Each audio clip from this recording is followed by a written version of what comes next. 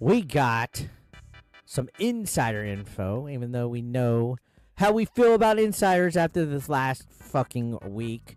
What we truly feel about insiders giving their little Nintendo news, their little, oh, I'm gonna type something up, give some Nintendo insider news, because I have friends on a podcast and I want them to talk about me so my Twitter blows up and I get influencer status and I say that I'm an insider.